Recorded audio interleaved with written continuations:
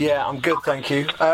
First off, great to see you back in the mix again. We spoke in Dublin, and obviously things weren't too great in terms of your sort of standing within the overall championship mix there. You've been a little bit frozen out of things, and I know you were a bit frustrated at the time. Now you've got this fight with Josh. Are you happy with how things are moving forward? Oh yeah, I think it's a huge stage. We're going to be on the Fox card. I think it's a huge viewership. I think it's a great stage. It's the right opponent. I think everybody knows, where he stands. It's a long-time veteran, and a win against him, I think, says a lot. And it's the fight we needed. Absolutely, it's been a funny old week for the heavyweight division. We obviously had Kane pulled out of 196 with injury, and Fabricio Verdum pulled out almost as soon as Stipe was put in there as an injury replacement. What did you make of all of that? Is especially Verdum's situation? Can you sympathise with his position, or do you think that he should have gone through with the fight? Well, the first part, so we'll start at the end, was Stipe, his management was talking for him and saying that they should take Verdum's belt and do this and do that, and so just, couldn't believe that he pulled out, and so much this and that, and I'm like, it upset me because they did the exact same thing just 3 months ago, so I felt like they needed to, back off, or, should watch what they're saying. It's kind of calling kettle calling the pot black. And, I was just, kind of surprised by how they were handling it. And I think, I didn't see enough fans reminding him, hey, didn't you do the exact same thing just 3 months ago? It would have been Rothwell. So that part kind of was irritating. I don't know if it was Stipe as much as it was his management and stuff. And then, Kane pulling out was just I just think the guy is, he keeps doing it. This isn't the first time. He's had it happen a lot. Stipe made one good comment, is he was ready for the Verdum fight because he never stopped training because he knew that this happens with Kane. So I think it's unfortunate, for the fans and for the show, especially for the UFC. I mean, they had to basically rearrange everything, so it's disappointing that way. And I don't know what to completely think about all Kane's injuries. It's definitely not a good thing. And it's better that he doesn't have the belt, because otherwise it's the championship belt was just, it was plugged up for so many years because of him, and, it's not a good thing for the rest of us. We don't have a champion that's willing to fight. And Verdum, now it lays on to him. It's we need a champion that's willing to fight. I think if he just would have, I think all the criticism's coming because of how he's handled this with the media.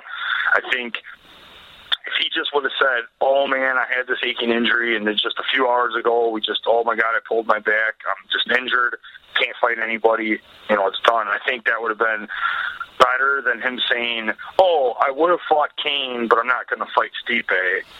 I just think it was a disaster. I think he just destroyed his repertoire with everybody, and I think he lost a lot of respect by saying that he was willing to do one fight but not another. I mean, that's all anybody could hear. They didn't even hear injury anymore. They just heard, okay, you'll fight this guy, but you won't fight that guy. It just really, really sounded bad. It's not the kind of things you should be saying as a champion, and I think they didn't handle it very well with the media. How damaging would you say it is? I mean, obviously, you're one of the top heavyweights in the world, and you're striving to get that belt. How damaging is it, would you say, that the heavyweight championship of the world, which is held up as being, if you're the heavyweight champion, you're the baddest man on the planet, but that belt's only been defended 3 times in the last 3 years. I mean, what's your take on that? Yeah, like I said, it's just not a good thing when someone's not willing to defend their belt. I don't think they got to defend it, every month, but at least they, 2 to 3 times a year, I don't think is unreasonable. I was going to fight 2 times last year, and I can't do anything about it. My opponent pulled out in October. So I think for heavyweights, I think 2 to 3 times is reasonable, and I don't think anybody would argue that. It's just when they fight, once or let a whole year go by sitting on injury, I think, nobody likes the interim belt, but maybe they need to start incorporating more of that. If a guy can't defend his belt, constantly getting injured. And it's really hard for the rest of the division if a champion's just going to sit on injury and sit on the belt for 2 years at a time. It's not good for anybody. Certainly not good for the sport. Yeah, no, I completely agree with that. With your career, it seems like the last 12 months or so, it seems like your career seems to have kicked up a gear, especially in the eyes of the fans. You seem to have built this fan base now, and it's it feels like there's some real momentum behind you as you're going into this fight. I saw firsthand the amount of love you were getting from the Dublin fans, especially during that Q&A session where you were having a bit of fun at Andrei Arlovski's expense. But you seem like you're in a great position now. You're on a good run of form. You've got the fans behind you.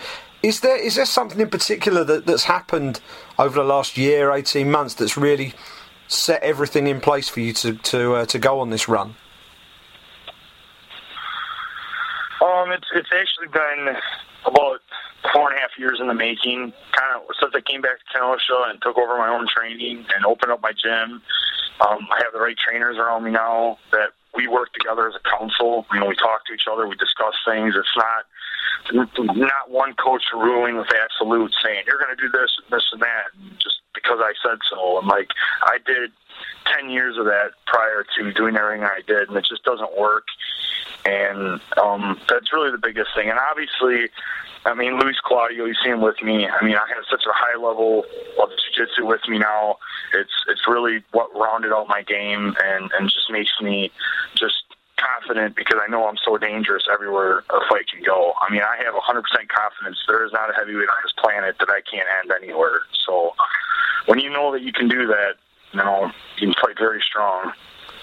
And you got Josh Barnett, who, between the two of you, I think you've got 80 professional fights between you, which is, for two heavyweight fighters, that's quite remarkable. He's looking to get back to the top. I think he was UFC heavyweight champion 14 years ago. So, give us your take on him, how you match up with him, and how you feel you're going to get the win against him on Saturday night. Yeah, Josh Burnett and Ben Rothwell as people, and we have a lot of respect for each other.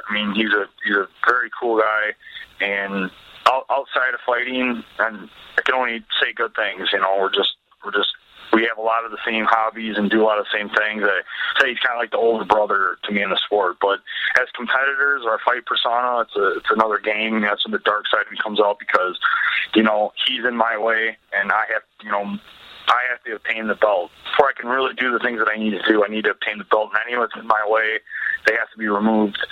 And I feel like he had his time. Like he had his chance, and that was that. In this world, in this day and age, you can always do things, but right now he's in my way, and I feel like this is my time. And my momentum, as you can see, you can feel it the fans, you feel everything around me. My momentum is growing every fight, and this is another fight to take me where I have to go. I'm headed towards the title. I'm going through each one of these guys at a time if I have to, and I'll clean out the entire division if it's necessary, but I'm going to get the belt. We've spoken about the logjam at the top of the division where we've got a champion who's got injured, and he's taking on a former champion who is injured quite a lot. If and when you get this victory on Saturday night, do you feel like you're going to have to really make almost two statements in the octagon on Saturday night in order to get yourself that title shot? A statement in terms of your performance, and then also when you get that microphone time afterwards. How important is it that you make a statement there as well? I've already let several of the guys know that could, that are open for the title shot, whether it's Stipe or any of these other guys, that I'm already letting them know that I'm ready to fight them. I'm ready to win this fight, and I'm ready to match the fight with them next, if that's what it's going to take to make myself the number one contender. I don't need to bypass anybody. I want to walk into a title fight with the whole entire world saying Ben Rothwell was the number one contender. There's no doubt he deserves it. That's the way I want it. I've been paying my dues my entire career, and I'm not going to stop now. And if that means I have to clean out a couple more guys, then I'm going to. I doesn't matter to me. You know, with the belt, without the belt, I'm here to take these guys out. Fantastic. Ben, thank you so much for your time. Really appreciate it. Really looking forward to this fight. I think this is a bit of a people's main event fight, this fight. So really looking forward to this one. It's going to be a cracker. Thanks very much for your time, and best of luck on Saturday night. Thank you, man. I just want to say, hey, I do feel momentum, but I'm so happy that I went to Ireland even without the fight, because now I feel it. You know, with Ireland behind me, I feel like a whole other surge of energy, of unstoppable energy, is with me right now. So I just want to thank you guys for that. No problem at all. Best of luck.